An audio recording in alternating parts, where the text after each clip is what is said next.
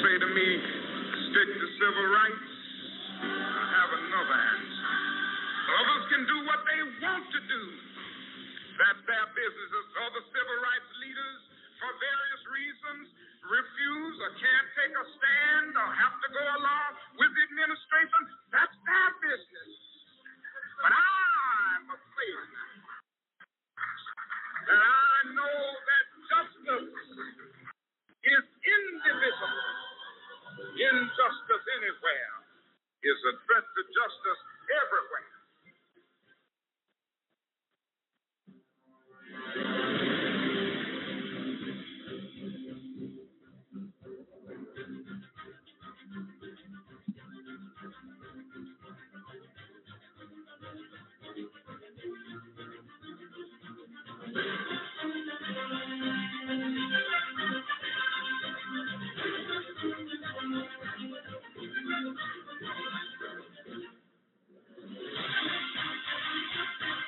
Ladies and gentlemen of America, this is AJC Radio, where we bring the message of justice all around the world. Tonight we deal with a very important issue that we've continued to cover in the last several weeks, the injustice that's going on in this nation, namely in the state of Colorado. We visit the Pillar 4 and the IRP 5. Folks, hang on to your seats. We take off right now.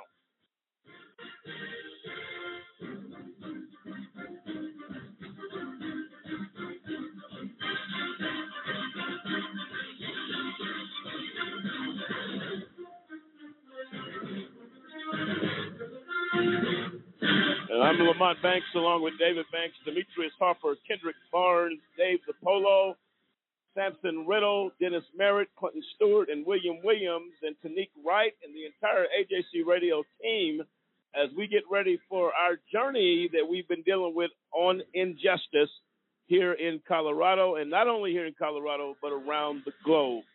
And we're happy to be joined tonight by all of our listeners across the United States and around the world, as we believe that tonight's continuation, if you will, is going to shed light more on the system. This is critically important because a lot of folks are not aware just how bad the system is because it hasn't stopped on their front doors. It has here. We're going to deal with all of that tonight. And Dennis, as we go forward with this show, what's the importance of continuing this discussion, which is a lengthy one? People have to understand that what we call justice today is not justice at all. Anytime justice has biases in it, anytime it's about black, white, rich, poor, how much money you got. I mean, we've seen some stuff here in Colorado that just would blow your mind. And if you listen to the show tonight, you're going to find out that what you think is justice is truly not justice at all. And I agree with Mont when he says that, why do it have to come to your door? But most of the time when it comes to people's door, they react, they get mad, and, of course, they become advocates. So hopefully tonight, after hearing this show, we'll get some more advocates out there. No, absolutely right. I want you folks to feel free to dial in tonight, 646-200-0628, 646-200-0628. Also, attorney Gwen Lawson is going to be joining us. She had actually made an attempt last week to get into the show. We were back up against the wall as far as time, but you're going to hear from her tonight and what she has experienced with this district attorney's office. And I believe the outrage that should be present in any situation when you're dealing with games and politics and playing with the lives of individuals. You're going to hear from her about 20 minutes into the show, and we're going to deal with all of these topics. You're going to hear a little bit from LaWanna Banks-Clark, also what she went through as a result of the injustice. We heard a little bit last week. We're going to deal with that, her readjusting to life after prison upon being released, but dealing with what she saw and what she suffered, which she never, ever should have had to go through as a result of a corrupt judge, federal judge Christine Arguello, who continues a pattern of abuse and behavior that we're going to have to get into. Tanique, your thoughts as we go forward with the show? I'm glad we're putting a spotlight on the subject. I was reading a tweet and it said that when you have corrupt police officers, corrupt prosecutor, and a corrupt judge, how in the world are we supposed to have justice? You're not going to find it. That's the bottom line. Dave Zappolo, your thoughts as we go forward. And by the way, happy birthday to Dave Zappolo, our co-host of this show. Go ahead, Dave. Thank you, sir. When you look at the corruption that occurs, in the courts, it's outrageous. You have it from the clerks to the court reporters to the judge to the prosecution to the jury. You do not have any justice out there. So when they call it the justice system, there is no such thing. It is manipulated to get the outcome that they're looking for. No, absolutely right. We're going to hear from all of our co-hosts tonight as we get ready to continue this show. And again, folks, feel free to dial in tonight at 646-200-0628, 646-200-0628. This is AJC Radio. We'll be right back. Injustice in Colorado and across this nation. We're going to deal with it next. This is AJC Radio. Over 1 million people are sitting in the prisons of America for nonviolent offenses. That's why I'm asking you to join the American Civil Liberties Union and help us in the fight to end mass incarceration. We spend over $80 billion a year incarcerating people. Alternatives to prison, like community service, drug treatment, and rehabilitation, costs less and can turn lives around. It's time for fair justice. It's time for smart justice. And we need your help.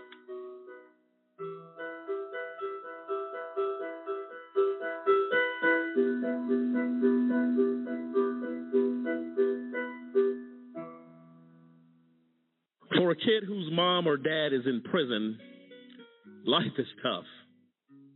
Now add a wrongful conviction to that, life just got a little bit tougher. Trying to explain to friends why mom or dad is not at the school play or at the ball game is something that no kid should ever be faced with. Especially if mom or dad is innocent. Ladies and gentlemen, get involved today to stop the epidemic of wrongful convictions. By remembering a just cause with a monthly, annual, or one-time donation, you can help in the fight against wrongful convictions. Call a just cause today, 1-855-529-4252. We seek justice for the children as they go to bed at night and mom's not there, dad's not in the other room to make them feel safe. Not because dad or mom did anything wrong, because justice could not be found. Join us for the children, for they truly are our future.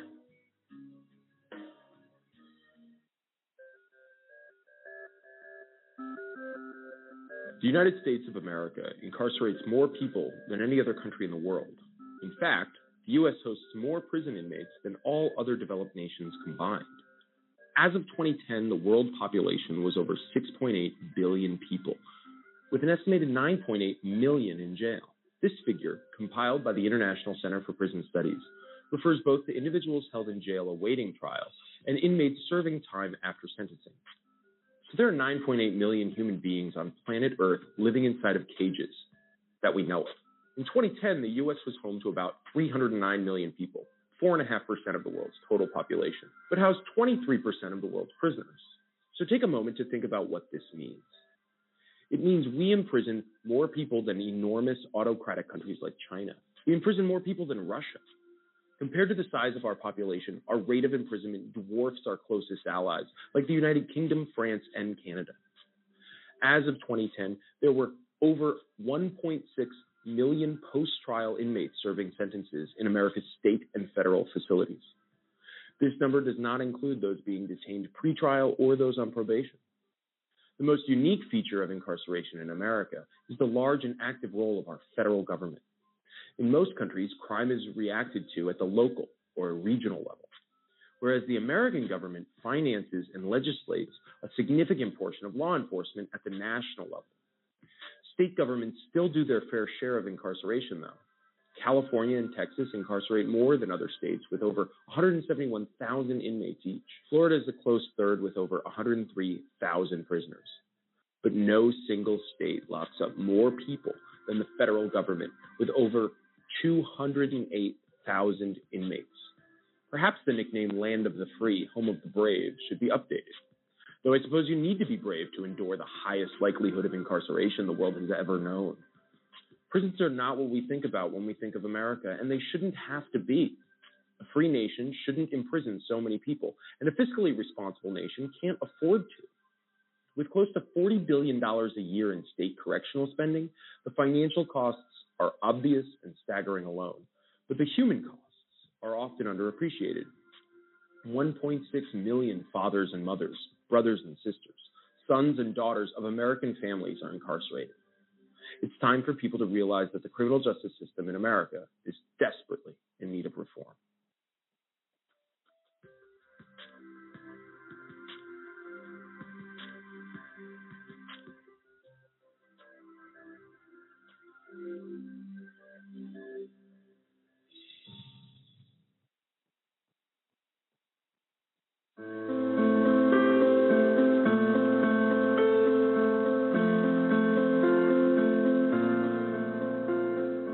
I stand for equality. I stand for individuality. I stand for peace. I stand for diversity. I stand for dignity. I stand for respect. I stand for fairness.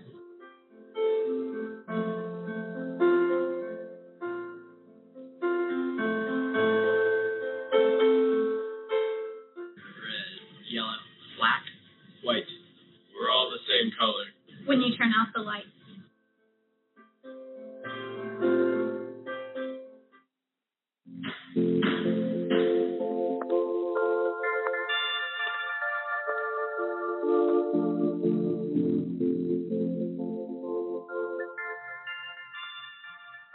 You can't sit here. Don't add her to the chain. It was just a joke. We're not friends. Why are you talking to me? You started it. So gross. Lame. Loser. Weirdo. I've said and done things before that I'm not proud of. Just as I've been hurt by others. The thing is, this is not who I am. And it's definitely not who I want to be. I don't want to be cruel. I don't want to spread gossip. I don't want to be a body shamer. I don't want to exclude anyone. I don't want to make anyone feel lonely. Left out, hurt. We have the power to be more. We can create a kinder world. It's not that hard. We just need to stop. Take a moment and consider others before we speak. And before we act. Be more. Be more. Be more.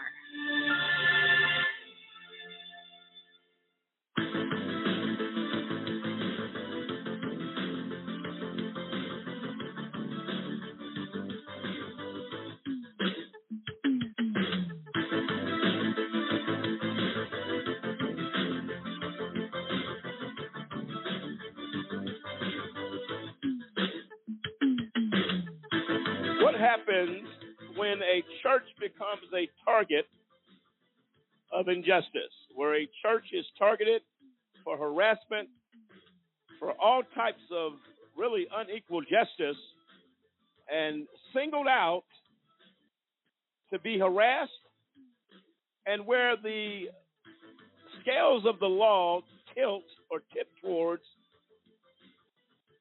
against the church, but away from the actual criminals? What happens in a city when a federal judge opines in a case that she has no jurisdiction? That is Federal Judge Christine Arguello. Really, I call it a conspiracy with District Judge Aaron Sokol of El Paso County Court and the office of the district attorney who was elected, Mr. Allen. How do these powers come together to accomplish one goal? That is to destroy or make an attempt to destroy the reputation of a church who is a pillar in this community for the last 42 years. How is that possible? How does it happen? It's one word for it. They call it corruption. And we're going to deal with that tonight as we've been dealing with this in the last several weeks of what in the world would cause someone to attack a church that has done more in this community in the last 40 years on record than any other religious institution in this community of El Paso County. And then for Kelsey Tibbs, 88 Kelsey Tibbs, to make the statement that her goal and her position was is that this church must be shut down. How does that happen? How does that happen? How do you have that when the church, not for one day, never went on trial? The church was never accused of a crime. How then does the ADA walk into a courtroom and make such a statement? We're going to deal with that tonight, all of that tonight, as we get ready to begin comparing the cases, David. The IRP5 saw the same type of injustice with Federal Judge Christine Arguello, who sought out on a mission to not allow evidence in the case of the IRP5. And you have a situation with this case with the Pillar 4, where the judge and the jury had become tainted, where there should have been a mistrial issued immediately. That also went ignored. David, your thoughts on this as we go down this road? People just need to realize the system is not what it appears to be. You have two cases. It's almost a secret society in many cases when some of this stuff is going on. You have a bunch of people that can't be held accountable. These people are not held accountable. Judges and prosecutors are not held accountable in the criminal justice system. That's a recipe for corruption. So when phone calls can be made to the back room, I don't like this person, put the screws to them, the law really has nothing to do with a lot of these things that are going on. People say, why are we beating these cases to death? It's why wouldn't you beat these cases to death, given genuine efforts by prosecutors, by judges, and by police to abuse their power to hurt not only church but families and other individuals. These are men, and as long as men hold these positions, they're fallible and capable of all sorts of corruption. The system seems to just focus all on the average people that commit crimes, but there's just so much that goes on. I can't even say. They use the old adage, well, 99% of people are police officers. Good. Nobody can make that statement. I can't make it. It might be true. It might not be true. Just from our experience, we have seen repeatedly corruption, corrupt act after corrupt act after corrupt act. It's just what the system is, and many Americans just kind of look past it because it hasn't happened to them. And like I said, we're going to beat this and beat it and beat it and beat it some more and beat this drum until people actually start to hear what's going on. People really need to stand up and take notice because the system is getting worse. No, absolutely right. And we're going to deal with that. Right now, joining us, I don't want to delay this at all, Attorney Gwen Lawson is joining us now, coming on to have a conversation where she went into a situation with District Attorney Allen here in El Paso County. He's an elected DA, but really chose to look the other way when an attorney comes to District Attorney and say, look, I need some answers. District Attorney Allen turned the other way. He refused to deal with what's going on, refused to accept accountability for his office and the unfair prosecution of the Pillar 4. Gwen, are you with us? Yes, I am. Okay, do you want to take a moment and thank you for joining us tonight? We apologize not getting to you last week. We were up against the clock, but today, right now, we're going to give you the floor to talk about what happened in regards to District Attorney Allen, all the stuff that's transpired in the Pillar 4 case. And for our listeners, Ms. Lawson was also attorney in the IRP 5 case as well. We're going to deal with both of these issues. I'll give you the floor to go into your issue with the injustice that's coming out of the District Attorney's office here in El Paso County with District Attorney Allen. Well, on March, it was about a week ago, I tried to reach out to District Attorney Allen. I even had to personally go down to his office a couple of times, and it was almost, they were saying like he was too busy to even talk to an attorney, which I didn't understand that with him being a public official.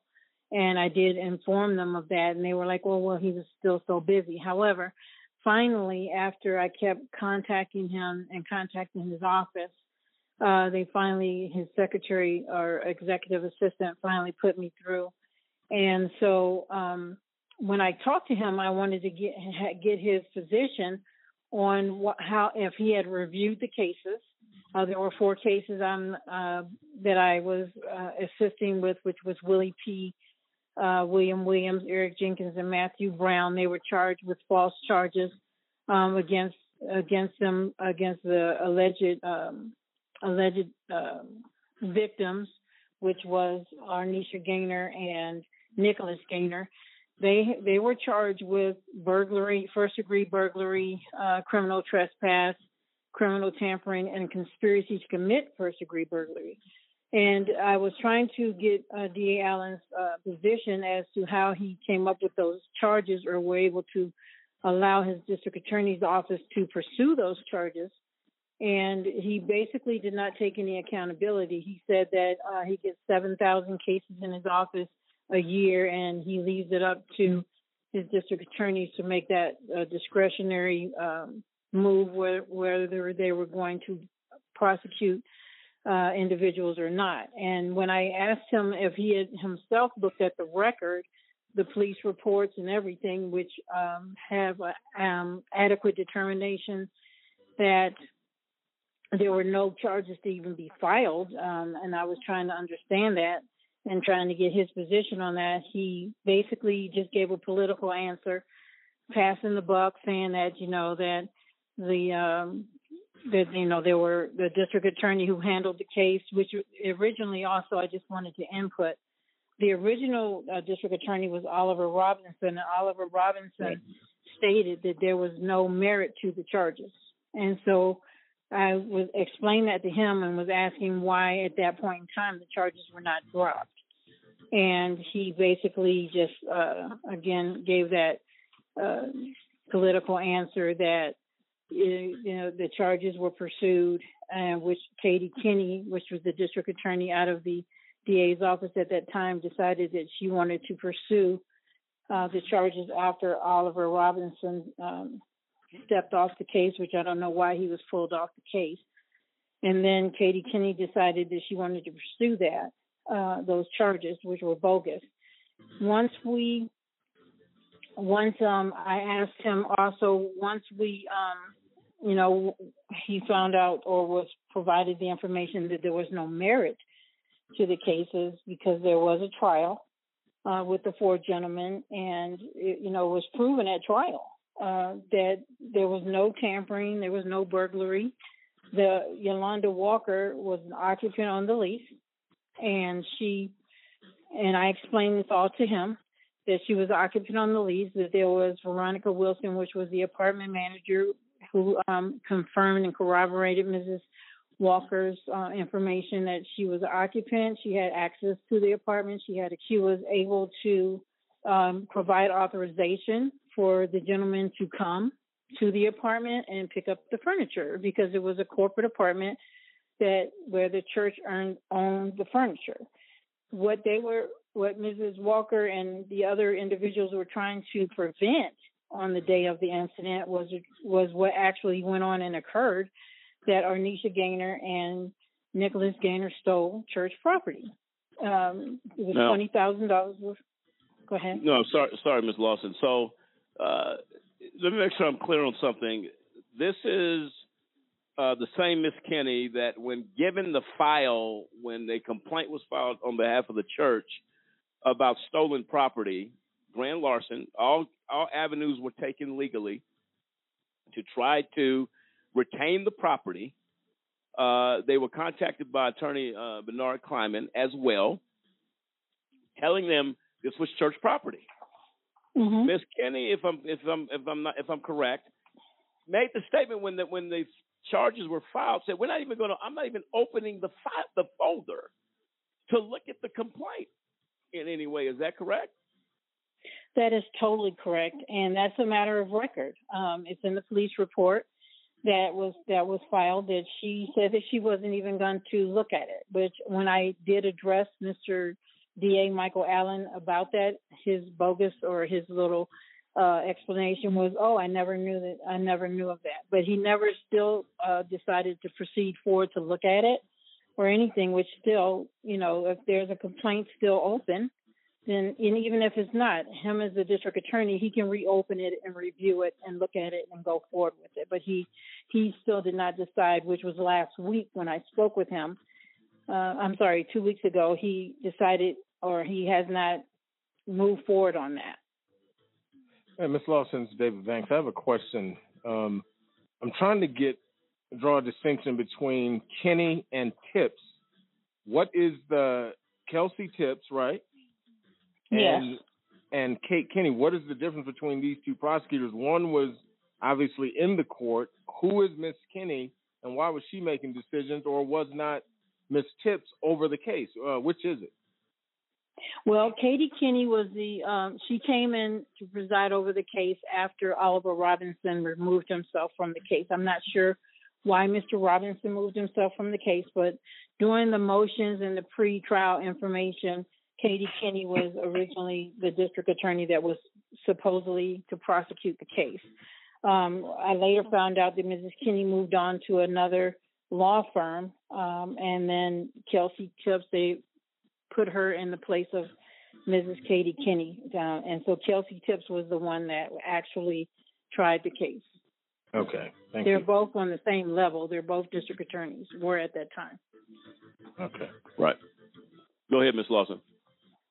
Okay, and so as you know, as he just gave a block answer, Mr. D.A. Allen, he once I asked him about all the things and provided the information to him that there was an exoneration and evidence that was not even allowed to be submitted, which was in discovery.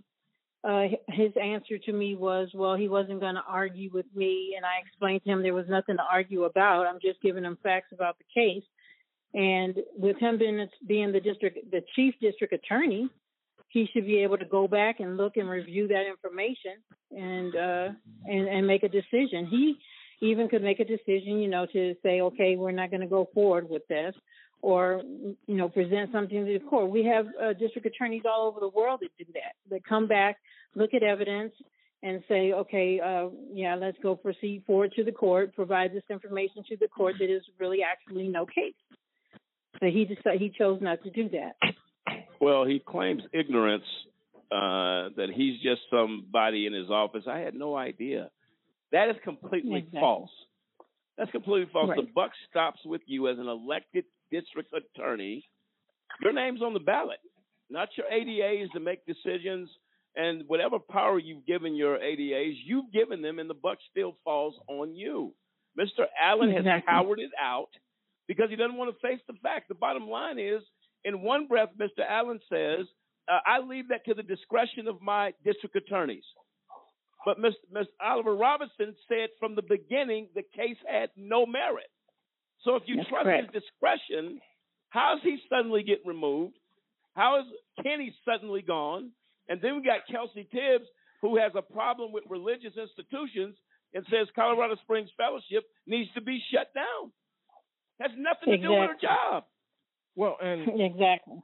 It's just, okay, so DA Michael Allen gives his prosecutors discretion to run roughshod over defendants. And that's what he's saying. He's acting like a bum.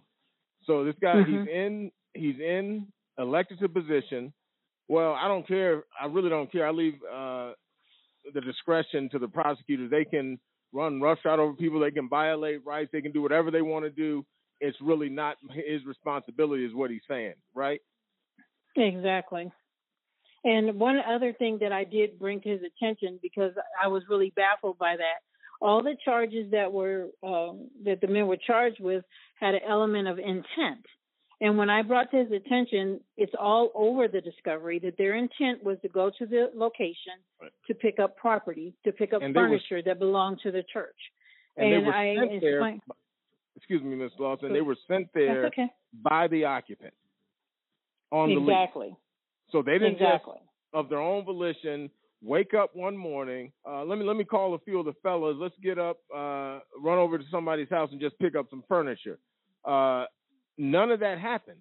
So if the church and the occupant, the board of the church, which the occupant is a board member, contacts some people and say, I need you to go over there and pick up furniture, how can you possibly conclude that there was intent to commit a crime under those circumstances?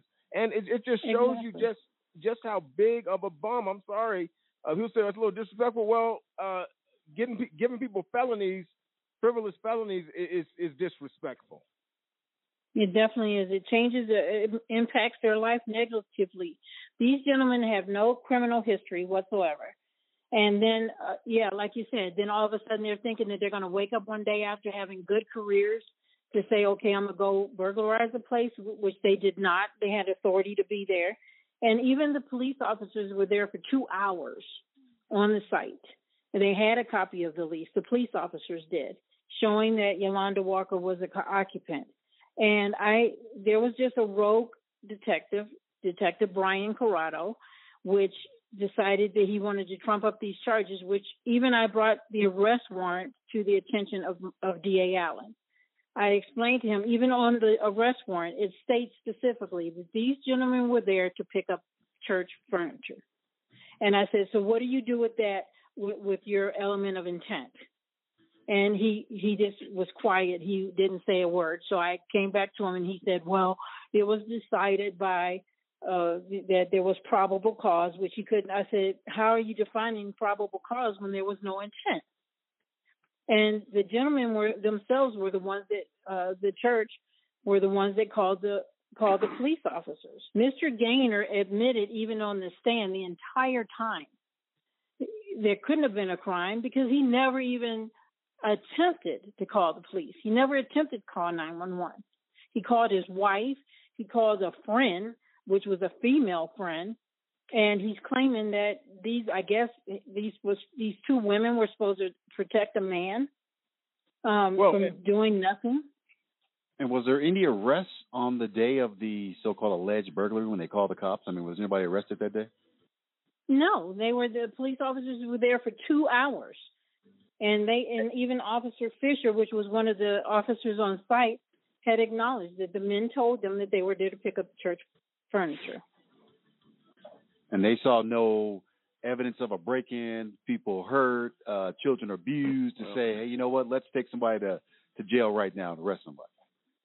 That is correct. And if there was an assault, allegedly, which one of the men were charged with, if that was the case, they would have arrested him right then. They arrest people, but Mr. Gaynor stated himself, no, he didn't want to press charges. He stated that on himself. He didn't want to press any charges. But here's the thing. They didn't even. Go ahead. I'm sorry. And so the police officers found no reason to arrest anyone that day. And I think the charges didn't even come down till like 2 weeks later. And like I said, from bogus charges trumped up by Detective Brian Corrado. Well, here's what is so insane to me. The entire ambulance Hollywood production, if you will, Mr. Gaynor going down the steps by himself to get into an ambulance because he has been assaulted by 9 guys at this juncture, okay? Mm-hmm. Not one charge of assault, not that day or ever, was brought against the Pillar 4 because there was no assault. But the entire trial predicated on the fact that, oh my God, this young teenager was there, the kids were there, their dad is being attacked. Something is, and not one charge to account for such a theory of the case. Not one charge. I agree. Those are the things that make absolutely no sense. And even in the trial, Kelsey Tibbs leaned towards that again, that Mr. Gaynor was attacked, but that there was no charge to support that type of an argument. Well, and I think that's where you go with absolutely zero credibility of Nick Gaynor. The guy gets on the stand and says he was beat up. First of all, I don't know how he timed it to begin with. He was beat up by 9 men for 45 minutes straight. There's one option to run. You're not going to stand there and fight 9 men. And first of all, you're going to be probably beaten bloody and into the inch of your life if you're not dead, if not 9 men get a hold of you.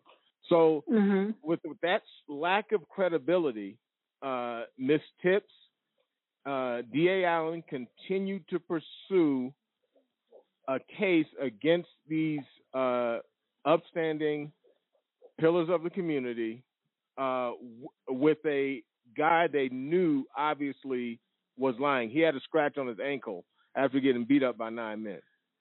Exactly. And even the child abuse.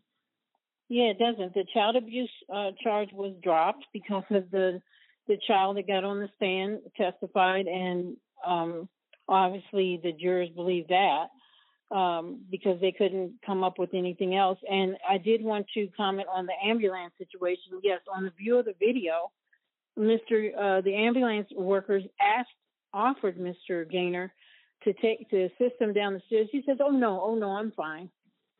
Then why is the ambulance there? What is the ambulance there? Because I'm putting on a production. Exactly. I'm putting on a production. That's what you're doing. And the bottom line is... Go ahead, Ms. Lawson. I'm sorry. Mr. Gaynor never asked for any restitution. And I know why, because there was no injuries. Well, he went in, they gave him a Band-Aid? He got a Band-Aid. $1.50? Yeah. What is that? It just does not stand the reason. And this is why the outrage is what it is, why the case was ever brought. There was no case. If you say to me that there's burglary, there's breaking and entering, CSPD officers testified that there was no forced entry into the building, into the apartment. Exactly. Well, that eliminates burglary and breaking and entering. Nothing was taken. Officer Brungart and Officer Fisher acknowledged on the stand that there was no damage to the door. How do you go forward? I think this is where Judge Sokol failed. Now, they said that there were not preliminary hearings. A preliminary hearing is the opportunity to go before a judge prior to trial to justify if there's sufficient evidence to go forward with a prosecution. The judge at any time of those, am I right, Ms. Lawson? That is correct, yes. So the judge has discretion to say, you know what?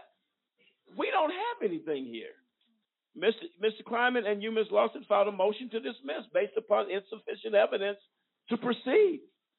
They denied it. Right. Even after, in the middle of a trial, after the prosecution rests and presents their prosecution, Mr. Kleiman and I moved for a dismissal, and Judge Erin Sokol, because she was prejudiced and biased against the defendants and myself, because we're all African American, but she said that she claimed at the most interest reasonable to the government that she felt like the government still had a position to proceed, which, we explained and argued, the points and the elements that there was nothing met. The burden was not met to be able to go forward. And even at that point in time, that was her time and to make a decision to dismiss the cases, and she decided not to.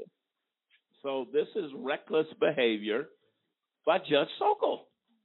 Exactly. This is handled had Judge Sokol did her job. She got to the point and she recused herself for any further proceedings. Why is that? The only Because reason this- she recused herself. Go ahead. Go ahead. The only reason she recused herself was because we continually kept stating that she was prejudiced, biased in the whole situation, which in the transcript, the 900 pages of the transcript, it shows throughout. She was biased against the men being African American. She was biased against me being African American. She was biased against the religion, the church, because everything that was presented was an exoneration of information, and she also refused to allow information regarding the furniture, showing that it was the church's. And she refused to allow some of the letters that Mr. Kleinman had, which is an attorney, had provided to the alleged gainers, the alleged victims, the gainers, to explain that they needed to vacate the property and leave the furniture there. But no, she disallowed that information as well. She disallowed for the jury to hear that. So you sit back on the bench and you say, oh, we're not going to allow that. Well, we're not going to allow that. Well, the bottom line is what you're not allowing speaks to the facts of the case. Exactly. How do you not allow? The fact of the matter is that is critical to a jury. The jury had to know that they were contacted. They were given more than enough notice to leave the furniture behind. They made a decision to ignore that. Exactly. And I believe her reasoning at that time was the fact that she said that it was not in discovery, but that's untrue. All the information was provided to Kelsey Tips. I'm telling you. Well, and it goes to show you the system, I'm sorry, it's rigged. She is there for the prosecution. And more often than not, you will find judges there supporting their friends on the prosecution side, which is the same path a lot of them came up to actually be a judge. This is not about justice. It's about cronyism. It's about these are my good friends. We go out to eat. We have lunch together. Our families, our children play together. It's just a completely secret society of people that are just, prosecutor brings a case, I'm going to give it to you. You're my friend, and that's the way the system works. I'm sorry. Is that it like that in every case? No, I wouldn't throw the baby out with the bathwater. But given what we've experienced, this happens on a regular basis. I agree. I agree, David. I was assisting with the IRP 5 case as well, where Judge Arguello, Christine Arguello, I want to take the handle off her name, the judge, but Christine Arguello did a lot of injustice in the IRP 5 case. She did the same thing. She left out evidence that was critical, that would have exonerated the IRP 5. And she interfered with this state case. She's a federal judge, and she interfered with a state case. She personally knows Judge Aaron Sokol because she worked at a firm with her. She also did some like CLE, which you call legal education training for that firm in support of Judge Sokol. So they were familiar with each other. And I could even say, I truly believe that times when Judge Sokol was taking a break to go find some information, she was getting Arguello on the phone. She came back the very first day. This case was pending for about a year and a half. And on the very first day, I was attacked with what is your religion? What is your affiliation with Colorado Springs Fellowship Church? By Kelsey Tips, and Judge Sokol allowed it. That was ignorant, very ignorant. It has nothing to do, the cases were not similar. The defendants were not similar, but the church was similar because Arguello had a hand in it. So then what you're looking at here is a federal judge. This is prosecutional misconduct. This is a federal crossing of the line, if you will. There is no distinction. And my understanding is that Judge Sokol made mention of Judge Arguello from the bench. Is that correct? Yes, she did. That is correct. And even in filing her, when she filed her motion to recuse, she attached a slip order, which a slip order is not a valid order.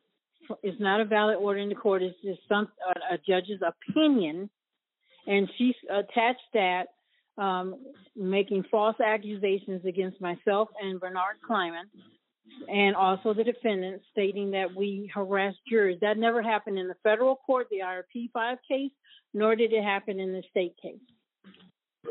And the problem is she's opining outside of her jurisdiction. Well, and exactly. Remember, if Judge Sokol put that in her recusal order, those are the exact words and claims, false claims, if you will, by Judge Christine Arguello in the IRP 5 case. So that link to that information had to come from Judge Arguello. So again, here's another judge sitting up in her high tower, arrogant, abusive, and power drunk. She can do whatever she wants to do. So she calls her friends down here in Colorado Springs and says, I don't like these people. I would like you to put the screws to them. I think you can reasonably conclude that this happened given the recusal order, the slip order that she included, and then the mention of the IRP 5 case as if it's relevant in this case, in the pending case. And how many years removed is the IRP 5 case from this one? The IRP 5 case was concluded in 2011. The verdict came down. 2012 sentencing came down. And we're in 22. Yeah. Exactly. But that shows you. Go ahead, Gwen. Go ahead. No, that shows you her Judge Arguello's vindictiveness and her mindset of trying to, just retaliate against Colorado Springs Fellowship Church. Well, I got news for you. Judge Christine Arguello should be removed from the bench and disbarred. Judge Aaron Sokol should be removed from the bench and disbarred. I agree. The minute you cross the line of ethical conduct as a judge, you no longer can be trusted to preside over a traffic case. Exactly. You shouldn't be allowed to preside over. Well, the problem is that's not going to happen because their friends are the one. The crony system, their friends are the one evaluating their behavior. They're just not going to take one of their friends off the bench. That's the way it works. I agree with that. But I'll tell you what, just cause and AJC Radio will continue to expose this type of behavior. This is why you need to tune in, folks. You need to tell your family, your friends, everybody, look, something's going over there at AJC Radio. Something's being discussed. Somebody is making some noise about this type of behavior. Samson. No, I was just in here listening to everything, and it seems like Judge Arguello went shopping for a conviction against these guys, and she just found people that had the lowest price tag on their integrity, which was, Judge Aaron Sokol. We already had one DA said, no, there was no merit to all this evidence, so he stepped to the side. But, here comes one that's ambitious and will put no rock bottom on what she'll sell out just to get a way forward. And, again, here she comes, Ms. Tibbs, coming along and just slinging every bit of, garbage and filth out of her face that she could in order to get a conviction against these gentlemen when there was nothing there to support it. Absolutely right. And Ms. Lawson, we're going to come right back. I do have a couple of questions for you. Do you have a little bit more time? Yes. Okay, we're going to bring you back. Ladies and gentlemen, make no mistake about it. This is the condition of the system in America today. This is the system. Well, Mr. Banks, shouldn't you be calling it the criminal justice system? Justice doesn't apply.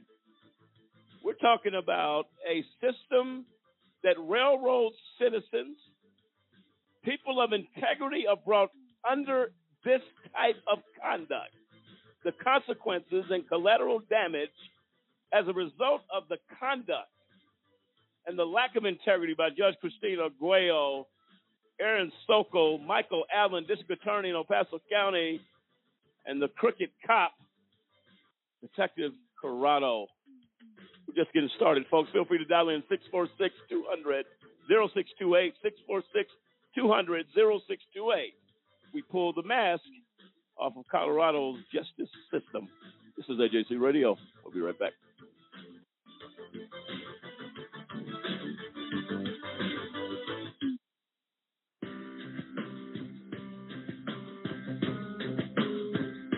How often does our justice system get it wrong, convicting innocent people of crimes they did not commit? A new project by the University of Michigan Law School and the Center for Wrongful Convictions at Northwestern University School of Law tries to answer that question. In the last 23 years, more than 2,000 people have been convicted of serious crimes and later exonerated, according to the National Registry of Exonerations. By far, the largest segment was almost 1,200 defendants falsely convicted because of large-scale patterns of police corruption, generally in drug and gun cases. Of the remaining 873 defendants exonerated, nearly half were wrongly convicted of murder, and of that group, 101 were sentenced to death. On average, it took more than 11 years for a conviction to be set aside. Why does the justice system get it wrong? In homicides, the biggest problem is perjury and false accusation, most often by supposed eyewitnesses. False convictions in adult rape cases are primarily based on mistakes by eyewitnesses, while false convictions in child sex abuse cases are often for fabricated crimes that never occurred. 2,000 exonerations may seem small in a nation with more than 2.3 million people behind bars, but there are far more false convictions than the report contains. Most false convictions are never formally challenged, and those convictions that are successfully overturned receive little or no attention from the media, according to the report's authors.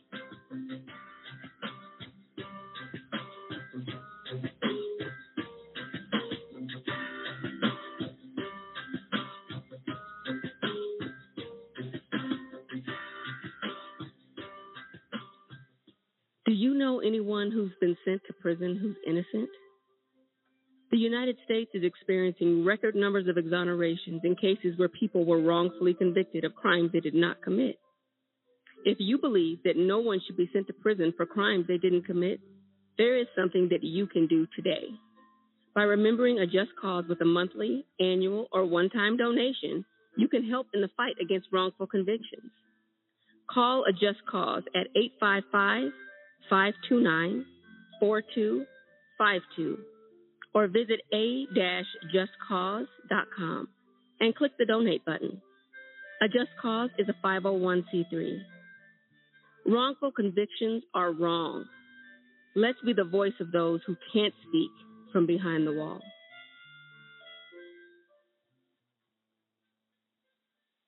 Look, right now, while you're looking at this on your screen in your hand or on your computer, there's somebody just like you who's sitting in a prison cell. And they didn't do much more than you did, some crazy weekend. You didn't get caught. They got caught. And they can never get uncaught.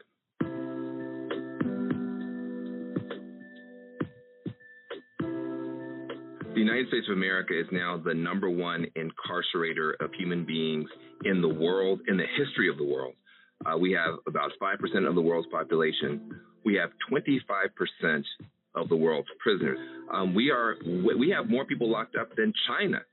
China, who has 1 billion people, they got fewer prisoners than we do. A lot of times people say, well, if you don't want to do the time, don't do the crime. Really? Have you ever committed a crime? You got people who are doing more drugs on college campuses, in yacht clubs, country clubs. We all know that's going on, but the SWAT team never shows up there. The SWAT team shows up in housing projects where you got poorer people doing fewer drugs, and those people go to prison. But think about it. What if one of the times when you were breaking the law, when you had something illegal in your pocket, in your car, at your party, the police had kicked in those doors? Would you want to be known for the rest of your life based on what happened that night? That is what is happening to millions of people. If rich folks' kids get in trouble, they go to rehab. Poor folks' kids get in trouble, they go to prison. And you spend $100,000 per year per kid to lock a kid up, when you could have spent a fraction of that and turned them into a NASA scientist, turned them into a fashion icon. When people come home from prison, they're not given the opportunity to start over. You leave a physical prison and you go into a social prison where you can't get a job, you can't get a student loan, you can't rent an apartment. How are people supposed to start over? And what happens to neighborhoods when you take a disproportionate number of people out for minor offenses and you send them back home with no hope and no opportunity? There are no more excuses to have this horrible system continue when there is now finally bipartisan agreement that it is a tragedy to do this. Not only do you have President Obama and the Democrats, you now actually have people like Paul Ryan, Koch Industries, Newt Gingrich, all saying the same thing. We are locking up too many people. We're wasting too much money. We're wasting too much genius in America, and it's time to do something.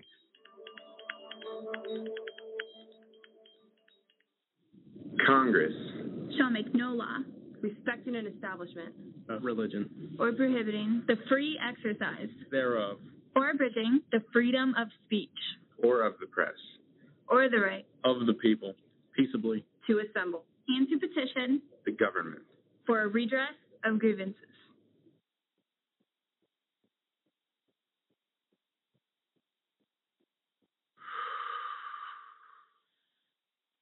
I wanted to be in the military since I was a kid. I served in the United States Air Force. I served a total of 16 years. I was deployed 13 times. On my second deployment, 4 bombs hit my vehicle. And at 19 years old, that's the first time I ever saw somebody die. Coming back, I was raging. I started having pretty horrible nightmares. I would wake up in the middle of the night, sweats. I started drinking a lot. I felt worthless. I guess I never recognized it in myself. Eventually, one day, I just walked into the VA hospital and said I'd like to see somebody. Don't suffer alone. You got to find that link with somebody that'll make you let it go. It all starts with going to the VA. There's a whole community of veterans that just want to help you out. It's for the guys who couldn't come back, so you owe it to them to live well, because they're not here with their families.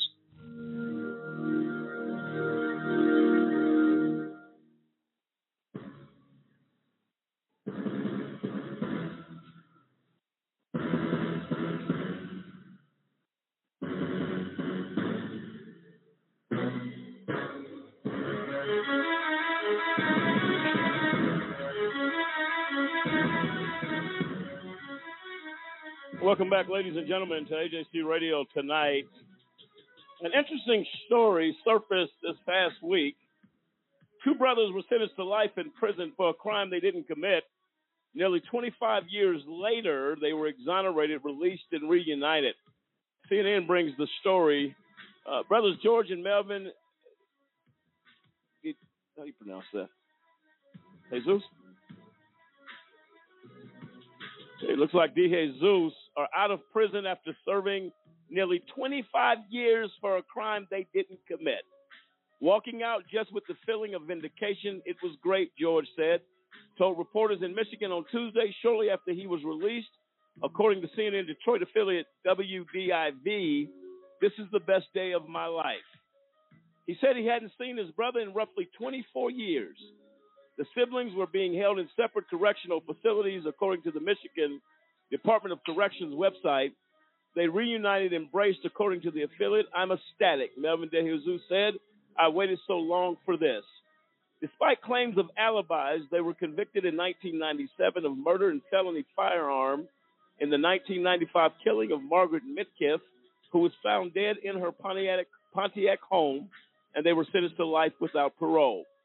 But officials moved to vacate those sentences after evidence was discovered in an investigation. The newly created Michigan Attorney General's Conviction Integrity Unit worked with local authorities in Western Michigan University's Cooley Law School Innocence Project, which represented George DeJesus, and the University of Michigan Innocence Clinic, which represented Melvin DeJesus. 25 years of your life have been taken from you that cannot be replaced, Oakland County Circuit Court Judge Martha D. Anderson told the brothers. According to Cooley, Anderson set aside their convictions Tuesday during a Zoom hearing. Hopefully you will find some solace in the fact that you will be able to rejoin your family and start living a normal life outside the prison walls. At the time of the killing, DNA linked someone else to the crime scene. Brandon Goakin, who initially told police the 2 brothers didn't have anything to do with the killing, according to the news release from Cooley Law. So there you have a situation where these two men are basically charged, evidence showing in DNA, showing that it had nothing to do with these gentlemen, but they were targeted, as we talked tonight about the IRP-5, the Pillar 4, and several other people who are living this nightmare. There was no DNA or other evidence found that linked the De Jesus brothers to the crime scene, the release said.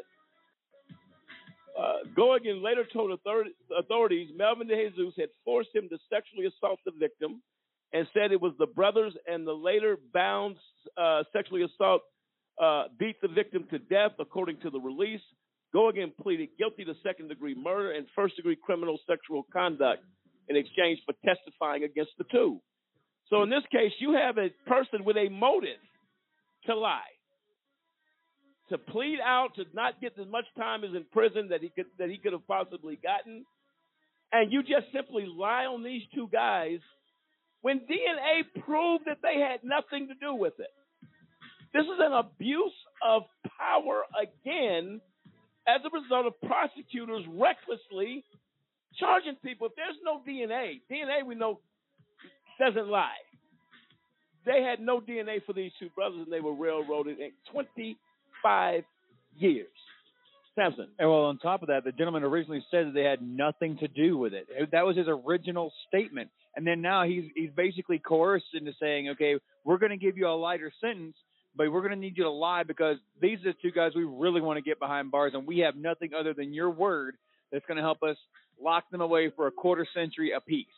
Well, here's what they got on top of that. About 2 decades later, in 2017, Goagan was convicted of raping and killing another Pontiac woman a year before Midkiff's 1995 killing.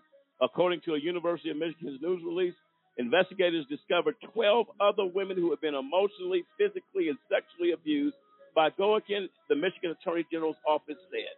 But you took his word.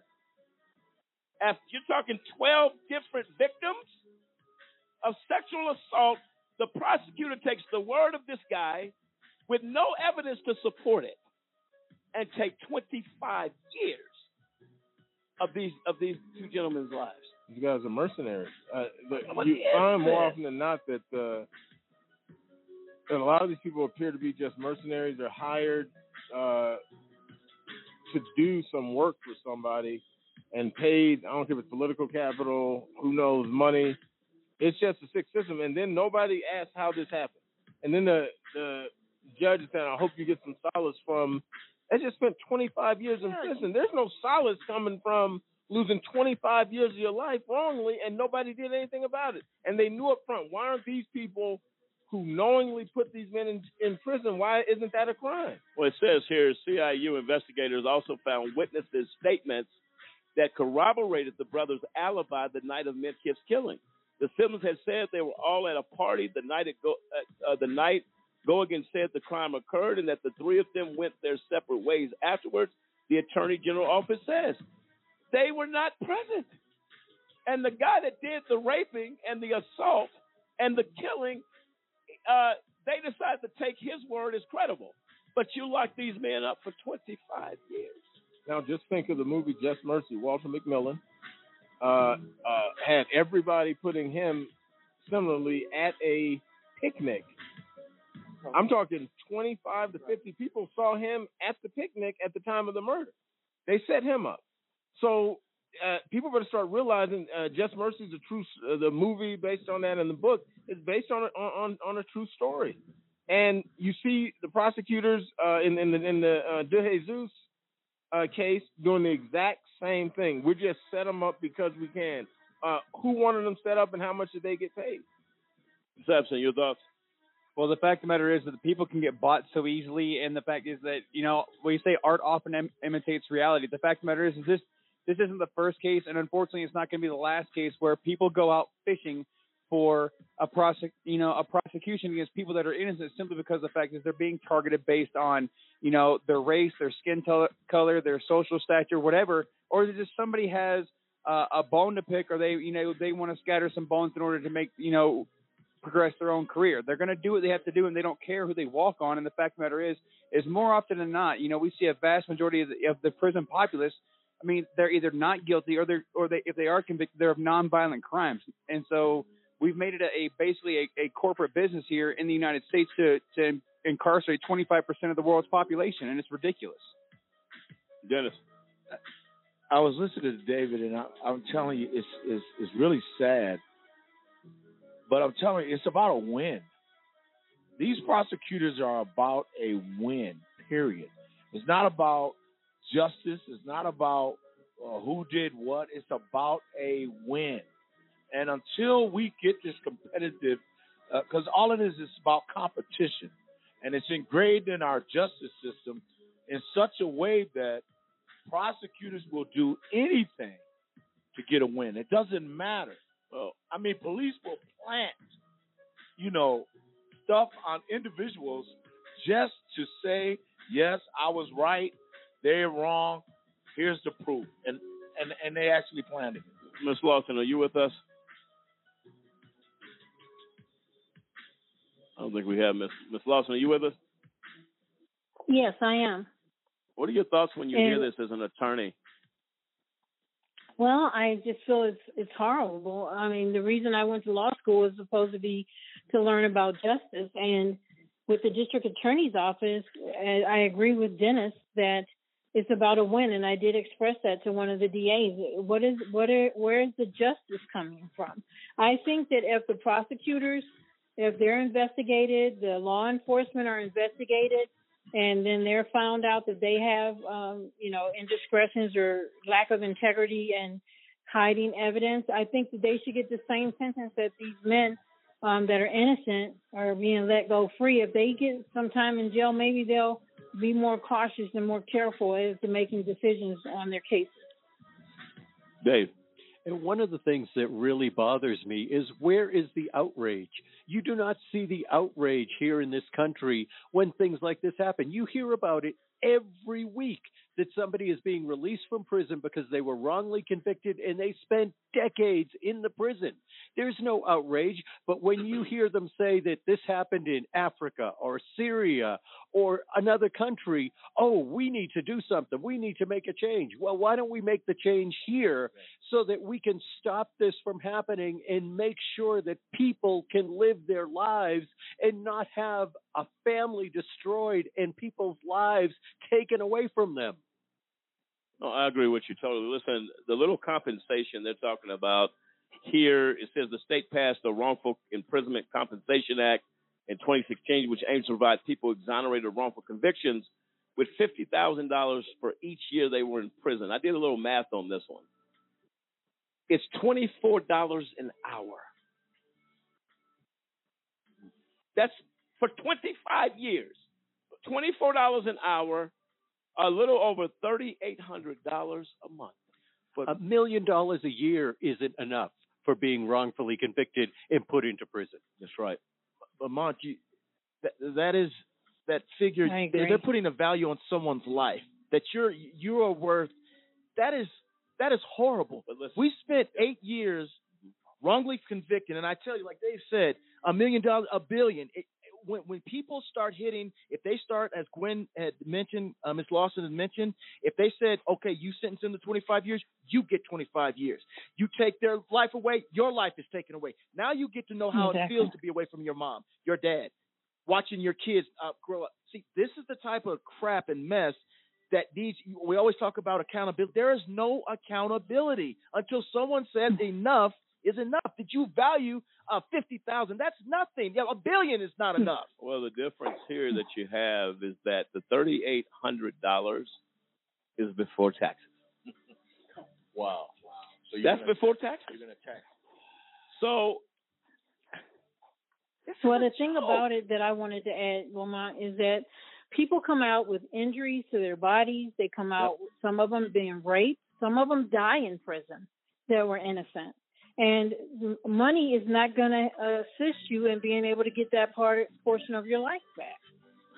There are certain things that money cannot buy. The loved ones you lost in 25 years. The family's tears that were shed over 25 years. Yeah. It doesn't work. Well, you even look at the fact that, okay, you spent so much time in prison, that does not stop when you get out. There are effects that prison has on your health and your mental health that lasts the rest of your life. So when you say that, oh, well, they're out and they get to live their life, well, that life isn't the one that they would have had if they never went to prison. And to add to that, the stigma of a felony in this country. Okay. Now you got hard to find a place to live. Well, nobody wants to hire you except for menial type jobs. It is. I'm sorry. This country and this system is so screwed up. We have no moral high ground to talk about any other country when you're doing this type of stuff to your own. And another thing is, too, we have the Supreme Court justice hearing. You don't hear about wrongful convictions. They never ask that to the judges about how do you assure fairness, how do you assure justice. They're all over the place, but never that. You know what? This has become like the country's become numb to hearing that. Oh yeah, we're going to get some people that have been 20 years behind prison, and they get out. But when you live this and you've missed their children growing up, things you can't get back. And it's not even important that one congressman says, how do you feel about wrongful convictions in the country and how do we change that? Well, and on top of that, look at the media. The media doesn't even question how something like this happened. So they question everything else that the politicians, the big political parties want them to question. They talk about the justice system in this Pollyannish type manner as if it's this gold standard and this gold standard for the world. But the reality is they don't really care. They're going to protect the image of the justice system, and that's what they do. And I wanted to add about that. And when it comes to the Supreme Court nominee, she was a federal public defender. They have issues with that. They're wondering if she's going to come in and do something in a defense side, which she should. They said Thurgood Marshall was the first one or the last one before this particular nominee that had defense. There was a defense attorney, and that's ridiculous. No, absolutely, there should have been right. More. No, listen. Having faith in this system right now, it's almost impossible. When you hear stories like this, you hear about the IRP-5, you hear about the Pillar 4, you hear about LaWanda Banks Clark, you hear about all the stuff. It is almost unrepairable. Mm-hmm. Because the attitude of people is, well, that's just the way it is. We must accept that that's just how it goes. Well, judges are good people. Prosecutors, they're just good people by virtue of their title. That's the reality of the system. Everybody else, if you're accused by a judge, a federal judge said this happened. Well, does the black robe make you have integrity? Or the fancy law degree? No, it doesn't. Well, Kendrick makes a good point about the Supreme Court justices, and in this case, Ms. Ketanji Brown Jackson has been railroaded and done so horribly bad. My heart goes out to her family. When you get the good ones, this is how you treat them. But yeah, the reality is politics. Exactly and right. They're trying to get. I have to say, Ketanji Brown Jackson and the stuff they did. I'm sorry, Brett Kavanaugh has done a lot worse than even Ketanji Brown Jackson.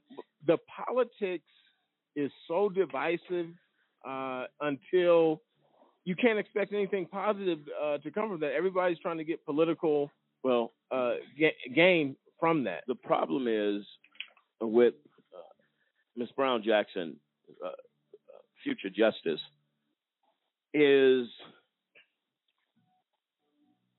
they say this is the first black woman ever nominated to the Supreme Court of the United States.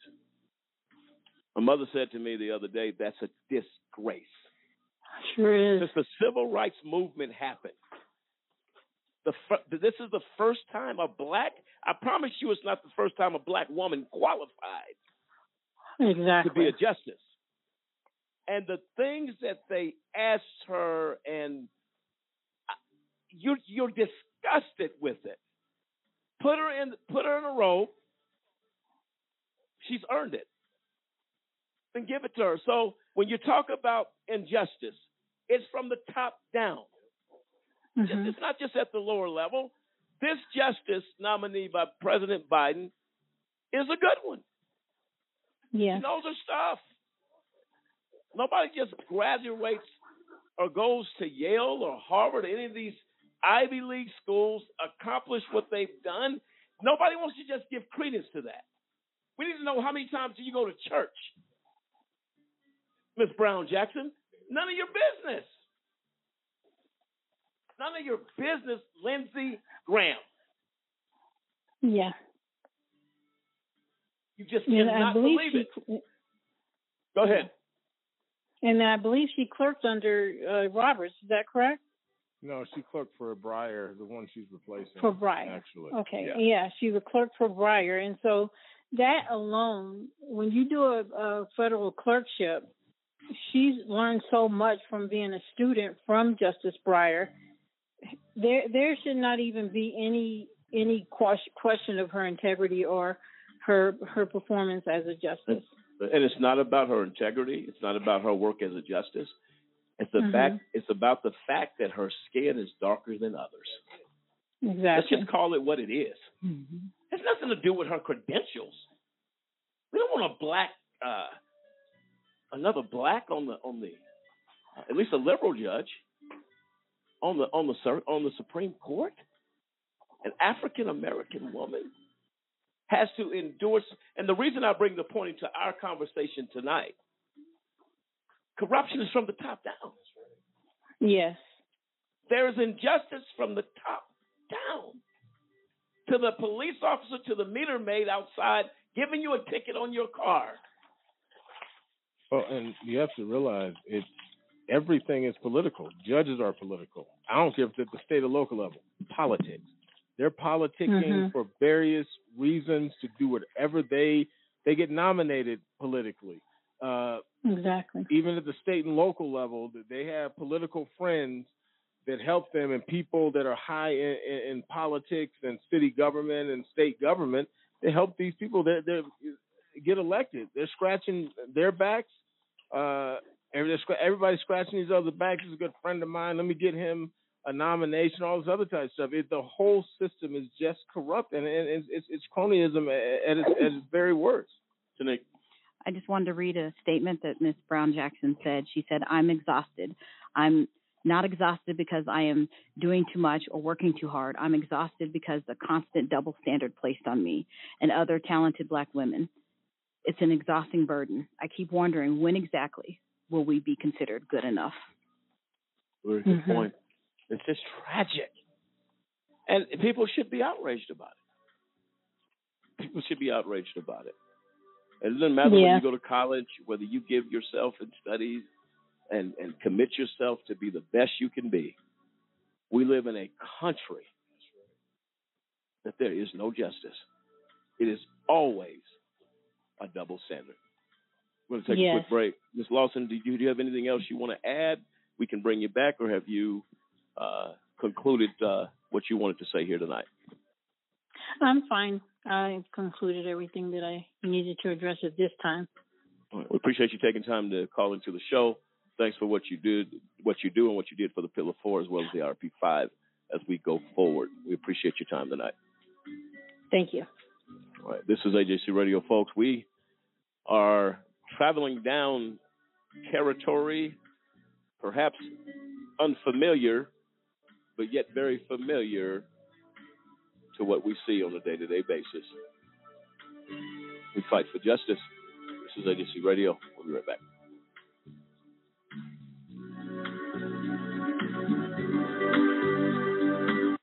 Almost every day in the news, we hear stories about innocent people who are returning home after spending years in prison for crimes they did not commit. What you may not know is that their problems don't end once the limelight fades. For many wrongfully convicted individuals don't receive a penny for the injustice that they faced. Take the case of Floyd Bledsoe. He spent 16 years in a Kansas prison for murder and rape he did not commit. And while Floyd was eventually exonerated, he lost everything.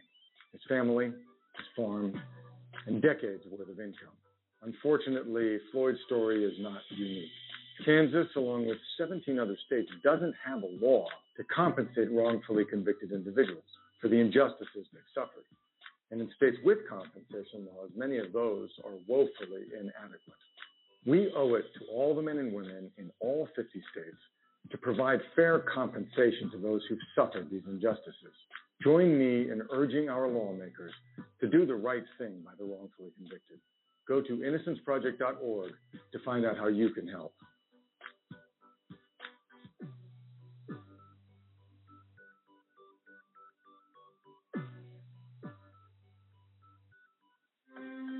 Ladies and gentlemen, can I ask you a question?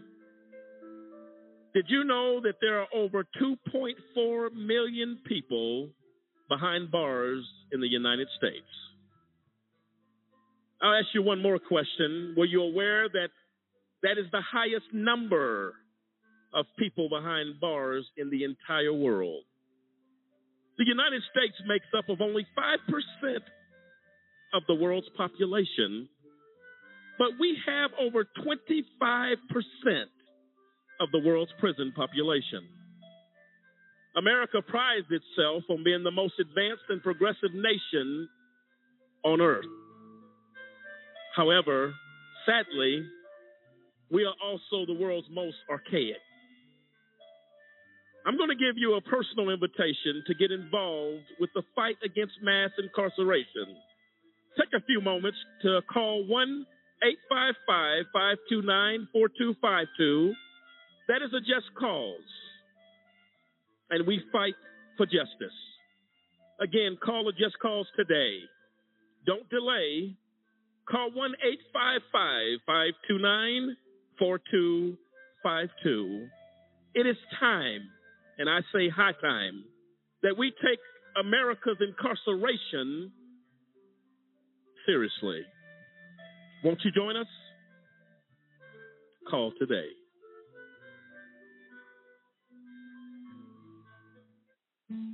Let's just be honest. When we look across the street to the Supreme Court and we see equal justice under law, when you have drug laws so severely, disparately enforced against some groups, let's take African Americans, for example, there's no difference between black and white marijuana usage or marijuana sales, in fact. But blacks are about 3.7 times more likely to be arrested for it.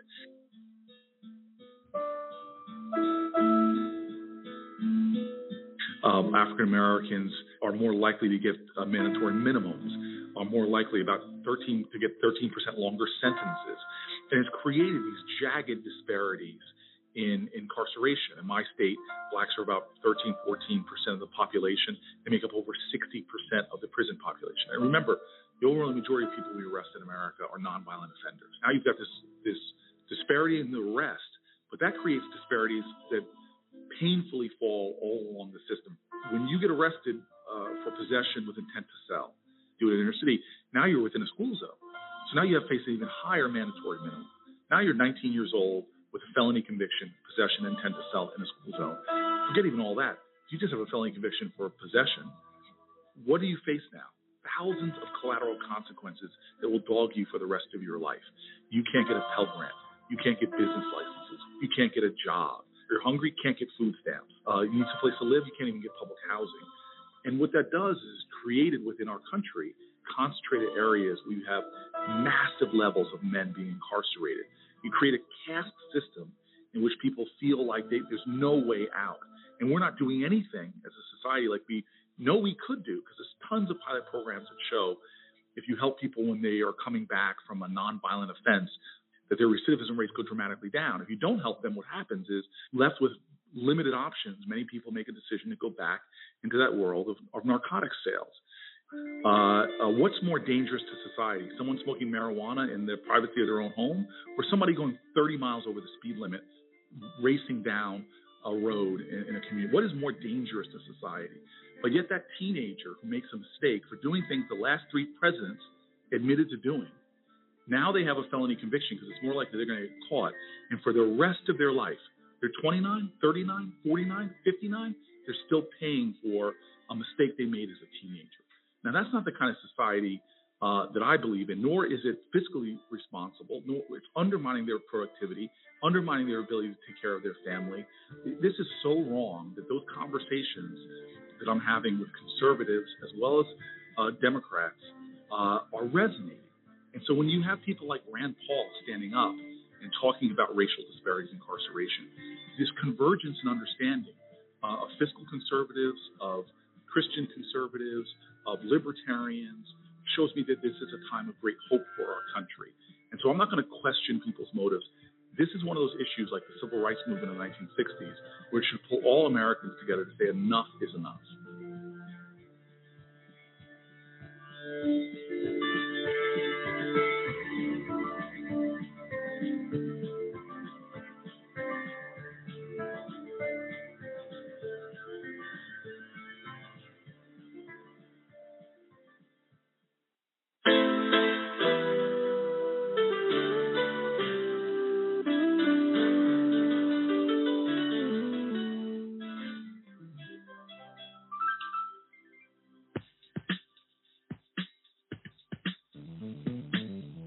Well, they call them the Pillar Four.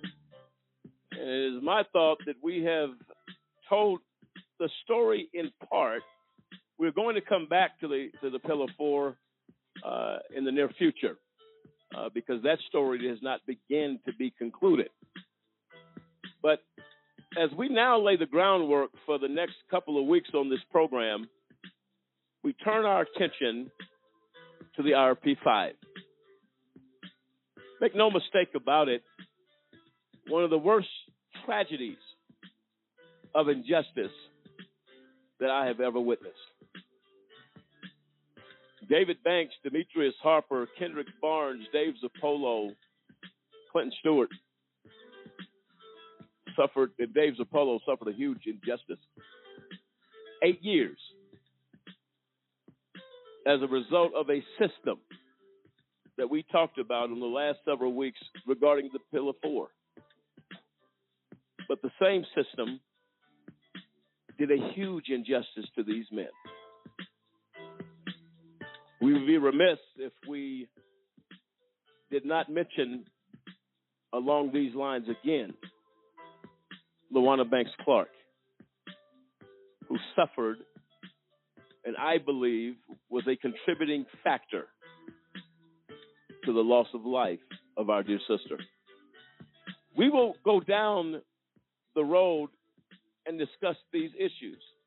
Many of those that we will discuss are difficult to hear.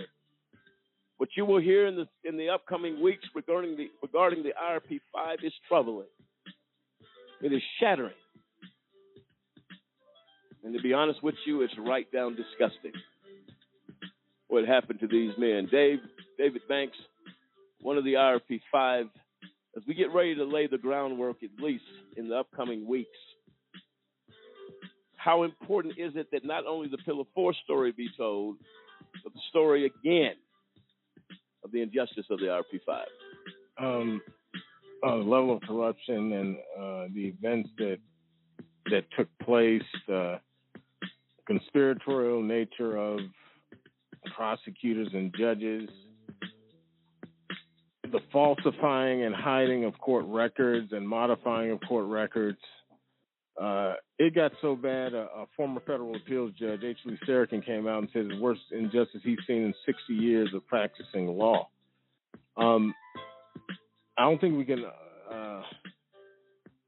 overstate the things that were done to get us in prison, and it's done out in the open. It's blatantly in trial. It's before trial. It's following people around. It's illegally gaining access to church records. There's church. There's religion. There's racism. Every one of these things were the fingerprints of racism, fingerprints of religious discrimination.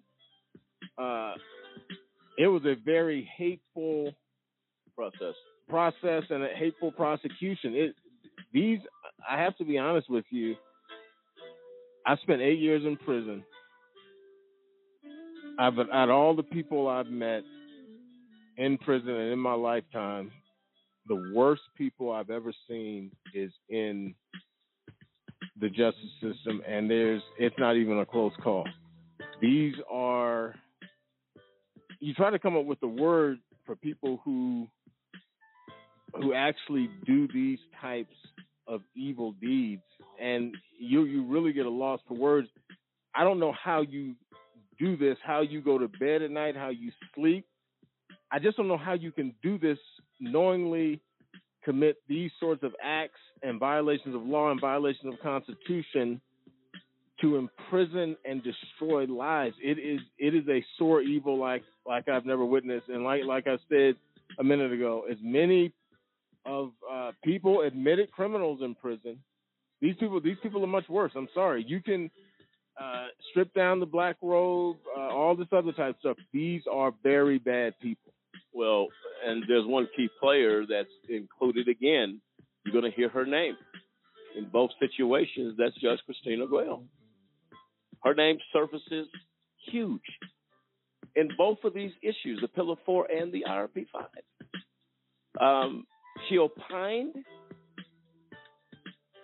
on the life of Pastor Rose Banks, never met her, never knew who she was, allowed a circus atmosphere for habeas to take place in her court while people badgered Pastor Rose Banks.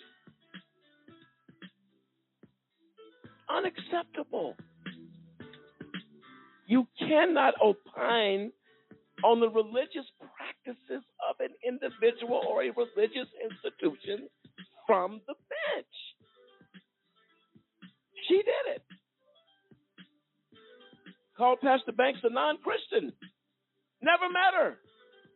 Never talked to her. We're going to show you and give you a front row seat into the hate and the viciousness of this system and Judge Christina Guelle. Samson. No, I'm just sitting here thinking about it and how sick it must be for an individual. I mean, to strategically target over decades someone that she's actually never met, never had a conversation with, doesn't know anything about her other than what she could probably pull off the internet, other than that this is a black woman religious leader in Colorado Springs that is a pillar of the community for 40 years, but somehow she finds a reason to have a grudge against her. Not only goes after her, she goes after her family and anyone that is associated with her and her church. Like, this is a level of hate beyond just normal human beings. Well, absolutely. And as we lay the groundwork here about the IRP 5, I'm going to come to each one of the 5. We've got David Banks on record. Demetrius, your thoughts as we need to go down this road now and tell your story. Your thoughts? To be honest with you, Mon, it's a nightmare that I wouldn't wish on an enemy. I mean, for a person to use, as David mentioned, this black robe, they have this God complex. Christine Arguello walking around, sitting there. She's during trial, blatantly lies, saying, if one of you don't testify, I will close your case. And I remember as David was talking, we sat there and huddled together and said, is that possible? Can she do that? We were representing ourselves, and to use the judgeship to be as heinous and as morally depraved as Christine Arguello is, it is sickening. And to your point, Mott, we do have to continue keeping this fight, be vigilant, and keep fighting for not only our names, but everyone that's going to face this so-called system, to let them know that they're not alone, and to stand up and fight. Because if we didn't, they wanted us to plea out. And we're not going to plea for nothing we did, that we didn't do. We're innocent men. We stand here together united, and we're innocent to this day. And I'm glad we are taking this time to talk about it. Kendrick.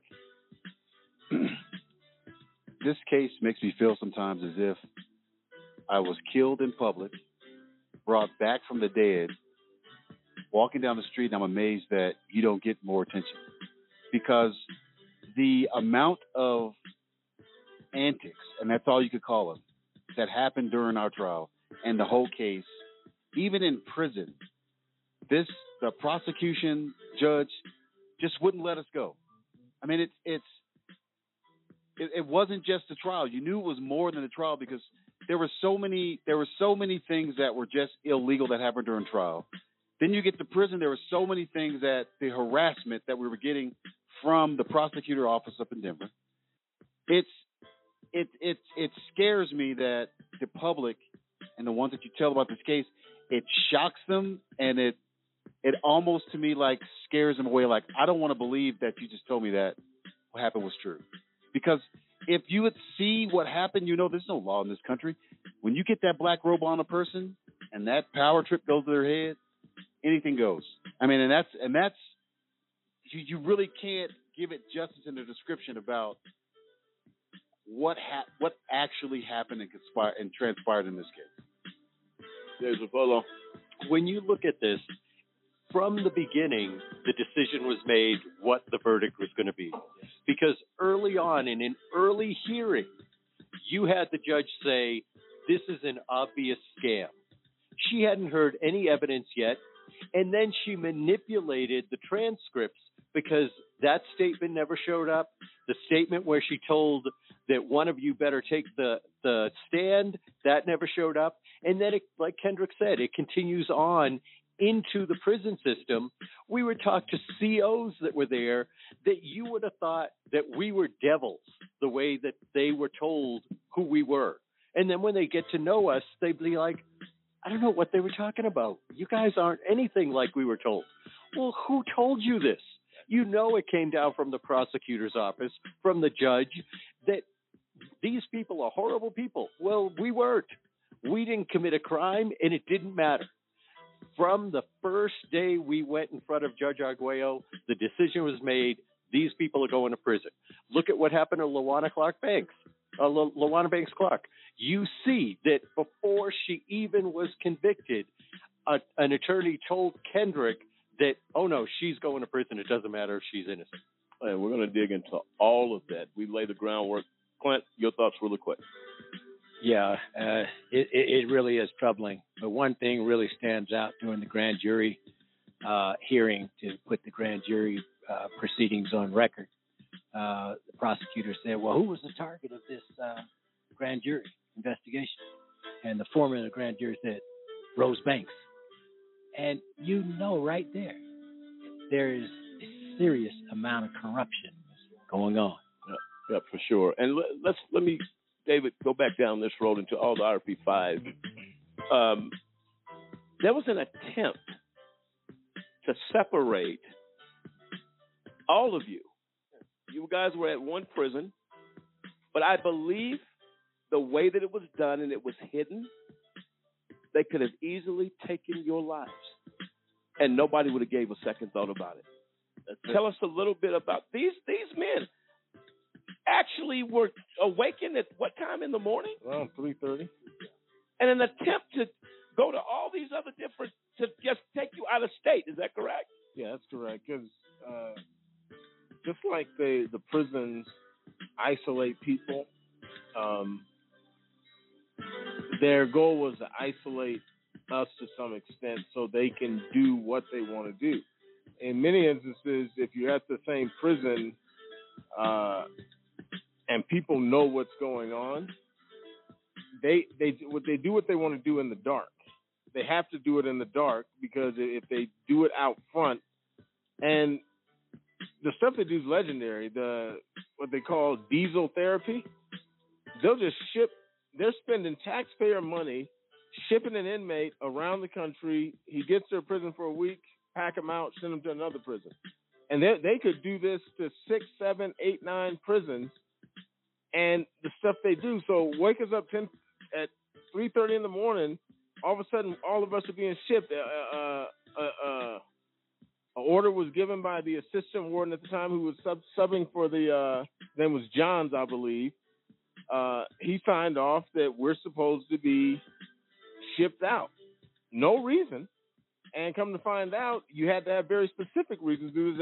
He put something on the form as inability to adapt. We had been at the prison for years, but they used that to try to justify we're going to put the screws to you guys, and we still don't know who's pulling the strings.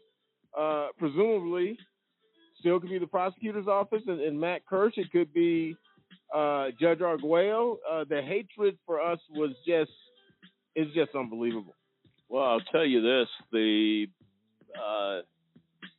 attempt to do this was very clear to a just cause that there was some type of attempt. I mean, you're way out in the country in a van. They're driving you here and there.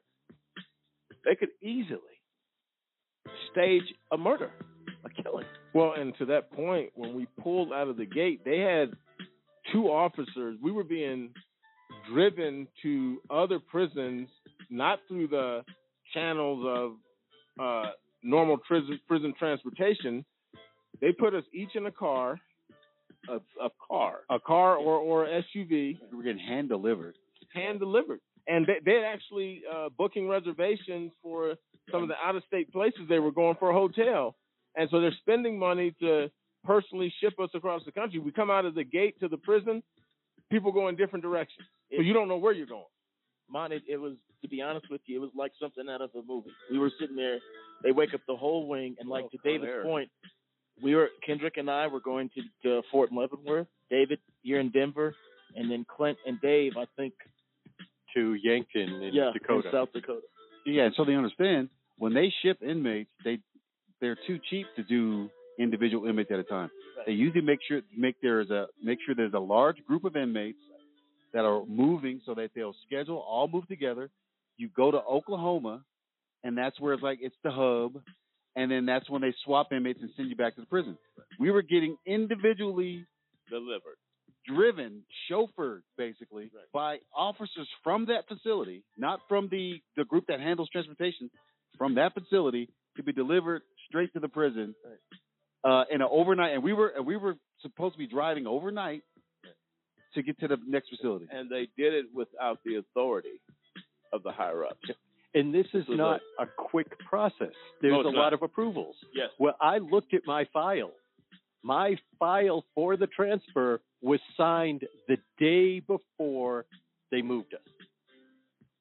By internal officials at the prison. Correct.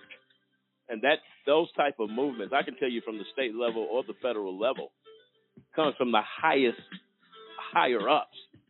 in the Department of Corrections as well as the Bureau of Prisons. That doesn't happen. Right. You don't just get moved, and you definitely don't get singled out. That was an attempt by the prison to get away with murder. I believe that you guys could have definitely been harmed as a result of that. I believe we have Gwen on the line. She's called back in. Ms. Lawson, attorney for the RP5. Gwen, are you with us? Yes. Yes. Oh, I just wanted to add, too, that, I felt that Judge Christina Arguello hides behind her black robe and uses her abuse of power because of her position. And I think something definitely needs to be removed. So I know she's retiring, but she needs to really be removed because the things that she's done in both of these cases with the RP5 and the Pillar 4 is no person, no judge of that in that position should be allowed to have that type of power. Well, on top of that, I think she should be criminally charged. Yeah, but look, I know what the likelihood is that they're not going to touch her because they'll protect her. But she should be criminally charged. I agree. For her actions. David? Yeah, I wanted to interject one more fact into our I guess unceremonious transfer from Florence. Halfway through the route, they got a call from D.C. to turn us all around and bring us back. So what that goes to show you is midstream, somebody got caught doing something illegal.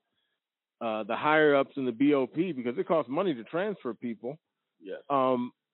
And like you said, the approvals that have to go through. So somebody got caught at Florence prison doing something illegal and doing these illegal transfers. And just the fact that we got turned around midstream, the COs were actually cursing when they were forced to turn back around and bring us all back. And when we got to the prison, they said, "Get your stuff and go back real quick." They were very terse and quick. Grab your property, go straight back to where you were sitting, and that was the end of it. And the reason that was done, there was questions being asked to A.W. Johns. Is that his name? He was questioned by Just Cause. What are you doing? Never mentioned that a move was made. When we made the call back to them, visitation is back on track now. Come and see your family and friends. That was his reaction. Because he knew what he did. Never mentioned it. I said, well, what? Because there was an issue at the time, if you remember, where they had canceled visitation, yes, and then said it would be reinstated, whatever. But when this happened, visitation is back on. That's what Mr. Johns told. Yeah, we weren't given a shot. To your point, Mott. I remember the so-called disciplinary action was suspended for 4 weeks.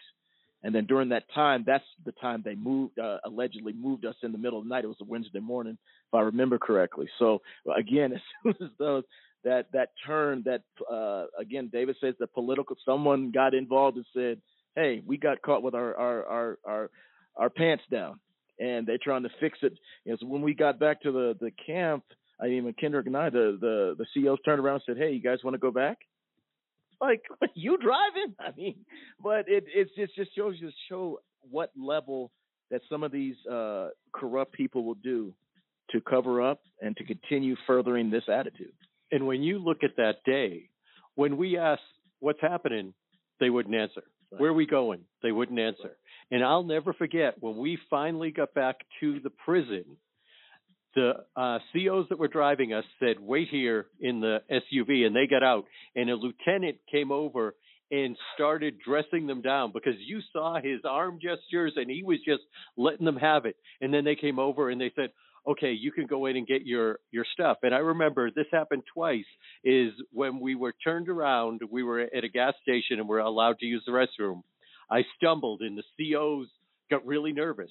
Well, the same thing happened when we got back to the prison. I stumbled getting out of the van or the SUV, and the CO was like, "Are you okay? Are you okay?" I mean, they were really nervous that we were going to complain that we were injured or physically damaged by that move.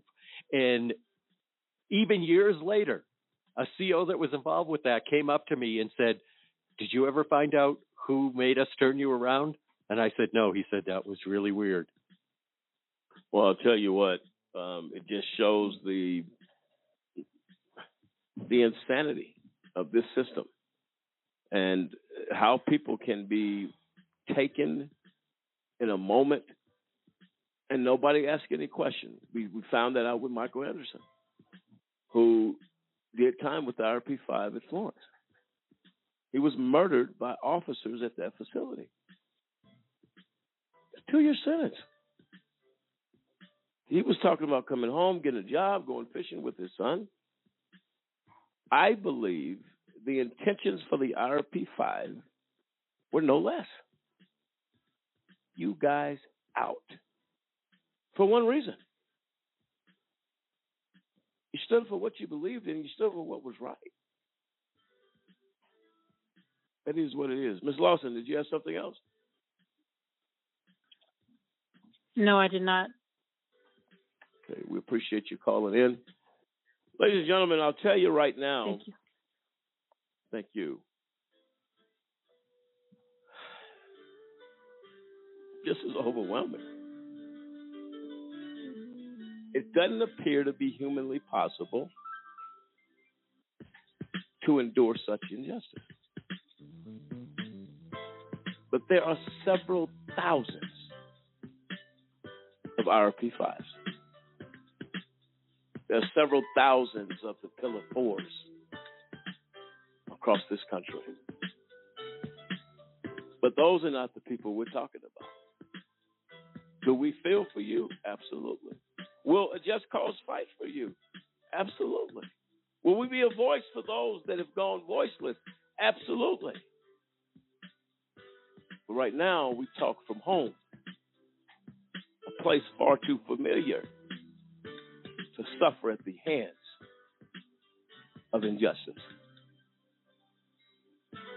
We'll be right back. This is AJC Radio.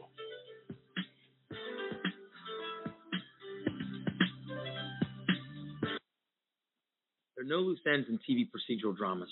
At the end of the hour, the bad guy always gets what's coming to him. Unfortunately, the real world is a lot more complicated. We know from the work of the Innocence Project and other organizations in the Innocence Network that the system doesn't always get it right. According to the National Registry of Exonerations, since 1989, nearly 2,000 people have been exonerated of crimes they didn't commit. What people don't realize is a good number of those people pleaded guilty to crimes even though they were innocent. In fact, in nearly 10% of the nation's DNA exonerations, people pleaded guilty to serious crimes and agreed to serve significant prison time because the system is stacked against them, especially if they are poor and people of color. That's right. The stakes are so high that we have innocent men and women agreeing to serve long prison sentences. A system that puts that much pressure on people to plead guilty is a problem. Visit guiltypleaproblem.org to learn more about the men and women who are pressured into pleading guilty to crimes they didn't commit. And join us in demanding that our elected officials do something to protect the innocent people who get caught up in a broken criminal justice system. Thank you. For a kid whose mom or dad is in prison, life is tough. Now add a wrongful conviction to that. Life just got a little bit tougher. Trying to explain to friends why mom or dad is not at the school play or at the ball game is something that no kid should ever be faced with, especially if mom or dad is innocent. Ladies and gentlemen, get involved today to stop the epidemic of wrongful convictions by remembering a Just Cause with a monthly, annual, or one-time donation. You can help in the fight against wrongful convictions. Call a Just Cause today, 1-855-529-4252. We seek justice for the children as they go to bed at night and mom's not there, dad's not in the other room to make them feel safe. Not because dad or mom did anything wrong, because justice could not be found. Join us for the children, for they truly are our future.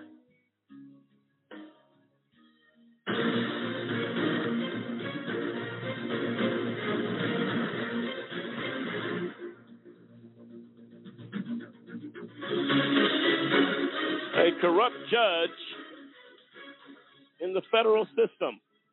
Her name is Christina Arguello, 10th Circuit here in Colorado.